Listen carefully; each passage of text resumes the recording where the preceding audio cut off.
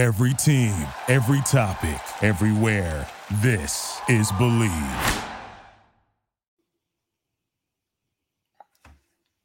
What's going on, guys? Welcome back to the Dog Check. I am Max Loeb here with Eric Metcalf on a Victory Tuesday.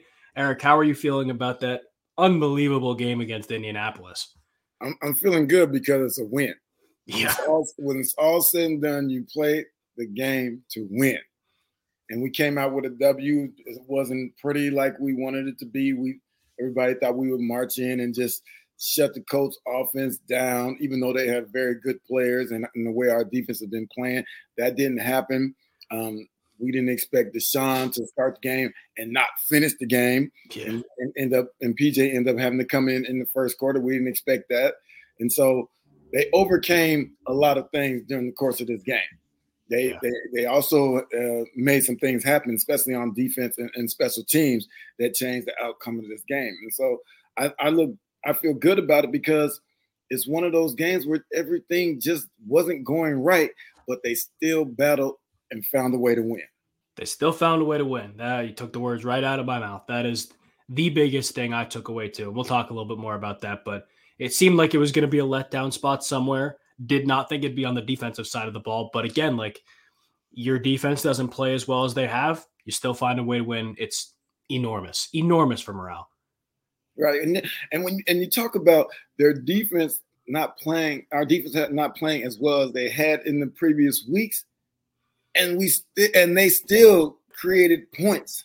Yep. They still had 3 strip sacks. They still did a lot of things that defenses wish they could do. It's just the scoreboard that people think they didn't play well because they scored 38 points.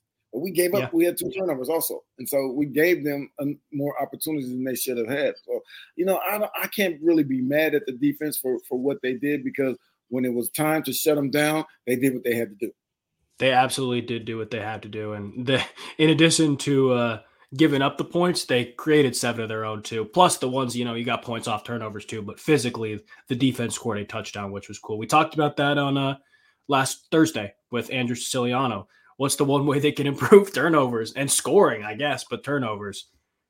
And I said the one way the guy had to, with Myles Garrett, if he wanted to be Defensive Player of the Year, strip sacks. In which he did, strip sack and a blocked field goal. Crazy. He did things in this game that changed the outcome of that game and stepped up his case for being Defensive Player of the Year. Yeah, and we'll talk a little bit more about that because it's the Defensive Player of the Year race is fascinating, and the sports world is all over the place with awards, but the last of the major sports kicks off tonight, actually, the NBA season, and BetOnline is your top spot for all your NBA and NFL action this season. MLB postseason, NFL, college football, and NHL in full swing, soon to be NBA. BetOnline is your number one source for wagering news, odds, trends, and predictions. Get everything NBA at your fingertips with both desktop and mobile access for every sport anytime. Head to the BetOnline today to get in on the action. Don't forget to use our promo code BELIEVE, that's BLEAV, to receive your 50% welcome bonus on your first deposit. BetOnline, where the game starts. And like you talked about, Eric, on Friday, the game should have started and ended with Myles Garrett. How surprised were you that he made that many plays? I'm not really surprised because that's who he's been, right? I'm surprised that it worked out where he was able to get these strip sacks. In the previous games, he's been able to get sacks, but it's not strip sacks. So he was in position to make those plays.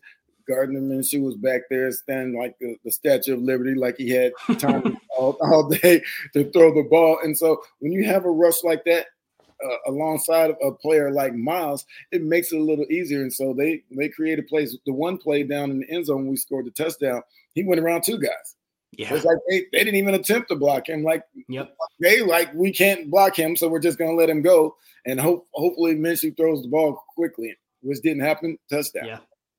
Yeah, and that was oddly enough, eerily similar to the Patriots-Raiders game last week, the week before. The exact same thing happened where they sent somebody to chip Max Crosby, and they just didn't block him after they chipped him. And literally the same exact play. His was only a safety. Myles Garrett's was a touchdown. But it's a weird thing. Like when you try to chip a guy like that, you hope you get a better piece of him and not just just let him go by you and then have one-on-one with the tackle. And it was an incredible performance from him. The blocked field goal was one of the coolest plays I've ever seen in my life. Like, that was awesome. Right. They must have actually scouted that, because those are one of those plays. You only get one shot at it, really. I mean, we've seen people do it more than once, like Cam Chancellor did for the Seahawks a few years ago. But generally, you only get one shot at it, because from here on out, they're going to stand up a little bit, and you can't touch them, obviously. So they must have saw something on film that led them to believe that Miles can get quickly, especially as fast as his jump off is on the snap count. He was able to get over there quickly and block the kick. I wish we could have scored just on that play, but it was a great play in itself. It would have been cool, and I had the Browns defense in fantasy, so another 6 points would have been great. But you're right; it was a very, very cool play. And outside of the Myles Garrett strip sacks, plural, the block, Denzel Ward made a play. Other guys were flying around the field, and like you said, they gave up points. Eventually, that was bound to happen. There was going to be a game where they gave up a lot of points, but still be in it. And when we moved to the offensive side of the ball, they made enough plays at the end of the game too. And by they, I mean the offense and Dustin Hopkins, but they made enough plays. Yeah, and they like the throw on the sideline, PJ Walker at the end on that third down, right in the hole versus that cover two, was a very good throw. That was a game-winning throw. Those are the kind of plays that you have to make to win games in these situations. And granted, they can say there were some calls missed or made that shouldn't have been made. That's part of the game. That's happening in every game. And so you just got to make the plays when you're given the opportunity. And when they were given the opportunity, they made the plays. And that's what I'm happy about, because once again, it's one of those games where everything didn't go smoothly. Yeah. But the guy just kept battling. At no point did it look like they felt like they were going to lose that game. Mm-hmm. Even though as a fan, you could have said, oh, we're probably not going to win this game. But the players and the coaching staff during that game, or it appeared to me that they never thought they were going to lose that game, even when they were behind. Yeah, it certainly did not seem like it. They didn't have it in control the entire time, but you're right. Like, it didn't seem out of their hands at any point. It's crazy to think about. If I told you we'd be doing this podcast in October, told you this past couple months, and PJ Walker would be making game-winning throws for the Cleveland Browns, I don't think you would have believed me. It's pretty wild. I would not believe you.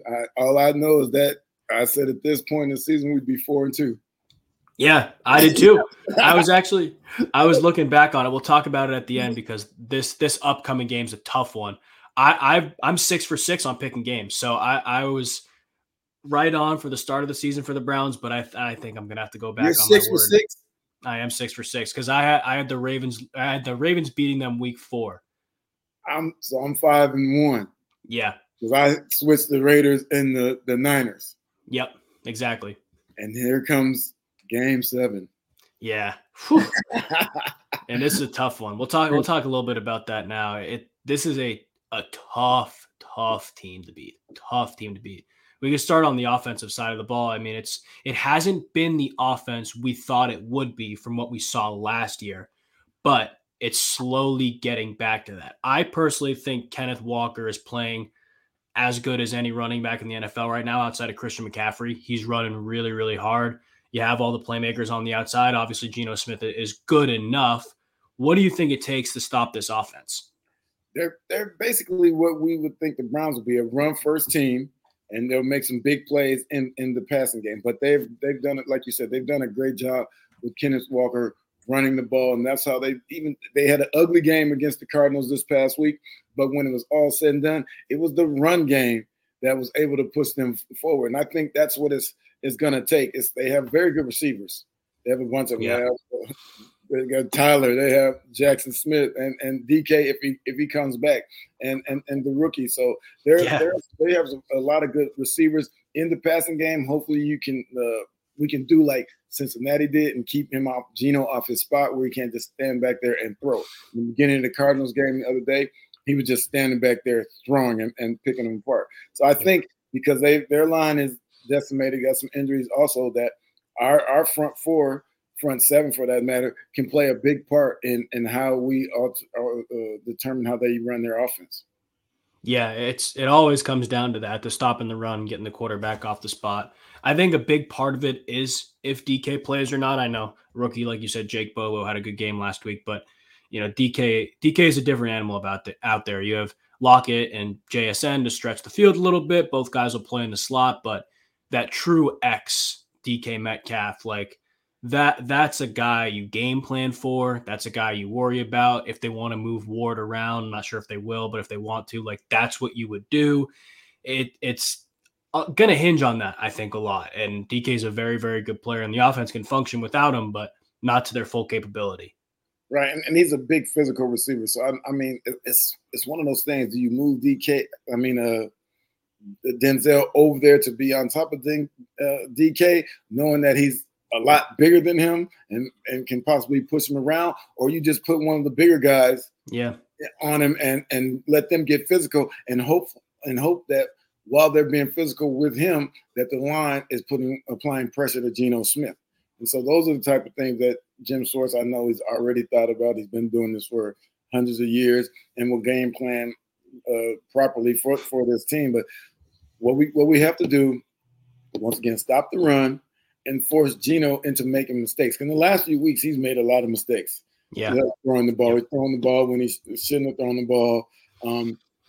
Going into the end zone a few times against Cincinnati and against Arizona this week. He threw some intercepts, some picks going in.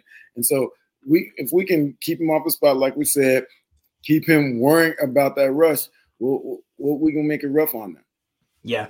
And if there's one team that will, it's the Browns. I don't know if the Seahawks have played a pass rush like Cleveland's yet, but it's going to be a tough game regardless going to the other side of the ball. Defensively, Seattle has some pieces as well. Witherspoon's looked really good. Obviously they have Bobby Wagner, the linebackers that they have some good pieces, and it's not the Seattle defense that we've seen, like you mentioned before with Cam Chancellor, but they're good enough. And I think it's a pretty even matchup against the way this Browns offense is playing right now. And these guys, I think their defense is actually better than people think, especially against the run. Those guys are playing very well. They're able to make a lot of plays, but it's the things like blitzing the corners and the safeties that you have to worry about. They blitz the slot a lot. Witherspoon has blitzed a lot this year. Jamal Adams will be blitzing and coming sometimes. And so we have to be able to pick that up in order to make plays regardless of which quarterback is playing. This is what you have to do. If we can get Jamal Adams in situations where he's covering people, then there's a place you can go to and win and make winning plays. And so once again, we're going to have to establish the run. Doesn't have to be pretty. Doesn't have to be one guy carrying for 100 yards. It's just being consistent with the run and making positive gains. Don't lose yards and get behind the chains and make it easier, especially if it's P.J. Walker throwing, make it easier for him to be on second and third down. Yeah, I'm glad you brought up P.J. Walker. I want to ask the $1 million question here. If Deshaun is ready to go, healthy, does he start? If me, no. I agree. I don't start him because I want him to be 100% healthy throughout the course of the year. Okay. I mean, he was ready to play this past week, but obviously he wasn't 100%. If we need, for the run that we're trying to make, we need him to be 100% Deshaun Watson, right? And so if he's at 70%, okay, that could be a better P.J. Walker, but in the end, that's not best for the team. Mm-hmm. So I'd rather P.J. Walker go out there, play good football, don't mess it up, let the defense win, and try to win the game, as opposed to suffering another injury for Deshaun Watson and it hurting us throughout the rest of the year. Yeah, I agree with you for sure. I honestly look at it more of from the on-field play lens than the injury lens. I agree with you, though, like 100%. You can't risk a long-term injury to a guy who you think is going to be your franchise quarterback.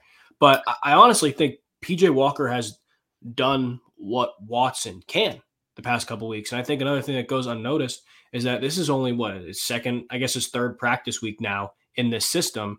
And he improved compared from the 49ers game to the Colts game. It's not a crazy thing to say he can also improve going into the Seattle week. He's learning more of the playbook. He's becoming more comfortable in the system. Give him the keys if Watson's not healthy. I don't think you look back. Yeah, and I'm not mad at it. I mean, just to be honest, this is a game that going into the season, we both picked the Seahawks to win the game. And Yeah. and it's not because I thought that the Seahawks were a better team. It's because at coming off of playing San Francisco and now going to Indy and then coming to Seattle in this environment. I live here. I know what it's like to be in the stadium and how loud these fans and rabid these fans are and what it's going to be like. And chances are it's going to rain also. Yeah. And so that makes it rough when you put all those factors together. This makes it a very difficult place to play. And so, once again, even if Deshaun is healthy enough to play, I say just let him sit out another week and let's see what happens. Yeah, let's see what happens. Before we talk about the game picks, because I know we are both struggling mentally to pick these, who is your biggest X factor? I'll let you choose your side of the ball again first. I'm going to go offense first. Okay. And I'm going to say Kareem Hunt. Nice. Okay. And I'm going to say Kareem Hunt. With Jerome out with the ankle injury, I think Kareem gets to come in as a starter and be the guy that we know he can be.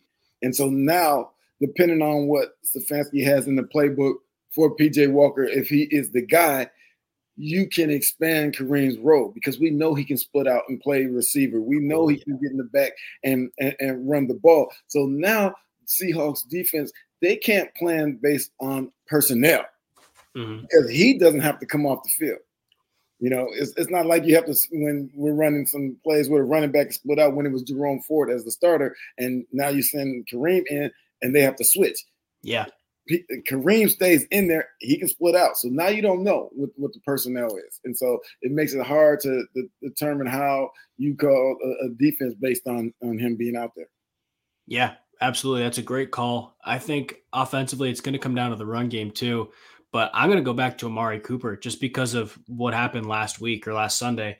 Just not super involved, targeted a good amount of times, but just not on the same page as PJ Walker. And I think, if the Browns can hold up along the offensive line, that's a guy that's going to have a good game because the Browns are going to have to score again to stay in this game. I think it'll be a moderately high scoring game, but that Colts secondary is a little bit worse than the Seahawks secondary. Those guys can play back there. The safeties are really good too. So I think Cooper's going to have a big game.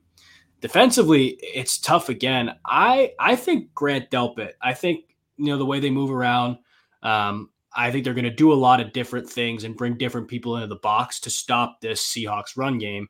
And if it's me, I think Delpit's in there a lot. I think he makes some plays. Maybe he comes down and plays in the slot a little bit with these guys like JSN and Tyler Lockett. I think he has to have a big game for them to succeed defensively. Whoa. Okay, this is hard on me. Yeah, it's tough. I actually want to pick one of the corners, but I don't know which one. I don't know if I want to pick one of the outside guys or the slot guys because watching the Seahawks, they run a lot of crossing routes. And so these guys are going to have to be crossing and maybe they pass them off. Maybe they're in man-to-man. It all depends. So I think the corners as a whole, I don't want to pick a particular one because just the way I've seen Seahawks run their passing game. And so it's a lot of crossing routes, deep overs, and things like that. And so I'm going with the corners as a group. Okay, that's very fair. I like it. I think that, like you said, they're going to have a big game. The game's going to be won in the secondary. I think the Browns will do enough to stop the run. The game's going to be won in the secondary. I think we can agree on that. Let's hear the score prediction because, like you said, we both picked the Seahawks at the beginning of the year. This is a tough game, tough environment. What are you thinking? 23-17. Who? Seahawks. Okay. I hate to say it, but I got to go with what I said in the beginning of the year. It works out. I'm gonna go back on my word. I think the Browns were in for a big letdown, like I talked about at the beginning this past week. I think it didn't think it'd be the defensive side of the ball, but I thought there was going to be a big letdown on one side of the ball. I thought it was going to be a close game that they maybe lose by a field goal. But like you said, they won.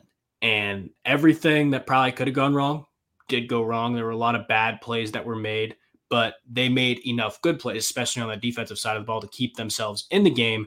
I think that's a mark of a good team. And I think they play up to the Seahawks. I think they beat them 26-24. Look here. And I'm all for that. I want that to happen. Yeah. I really want that to happen. I'm the only one who has to live in this city and walk around and listen to this madness if it doesn't happen. Right?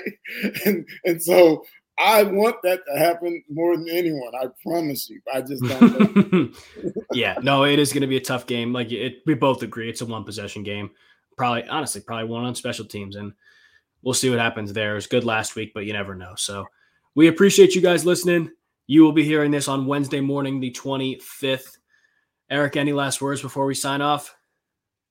Don't let me down, Browns. I have to walk around in this city and listen to this. So every time somebody sees me with some Brown stuff after this game, they were talking about, yeah, we beat you if that happens. I don't want that to happen. So, no.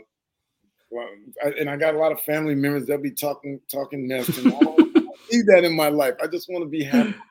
Yeah, exactly. Make us happy. Make us happy, Cleveland.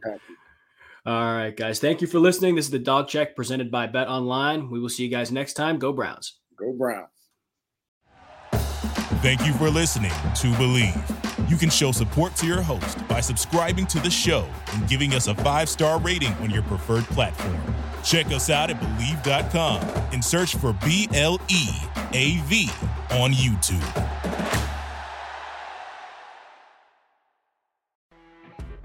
You know when you're listening to a true crime story that has an unbelievable plot twist that makes you stop in your tracks? That's what our podcast, People Are the Worst, brings you with each episode. I'm Rachel. And I'm Rebecca. We're identical twins who love true crime cases that make you say, didn't see that coming, and we hate the people responsible for them. Listen to People Are the Worst now on Apple, Spotify, or wherever you get your podcasts.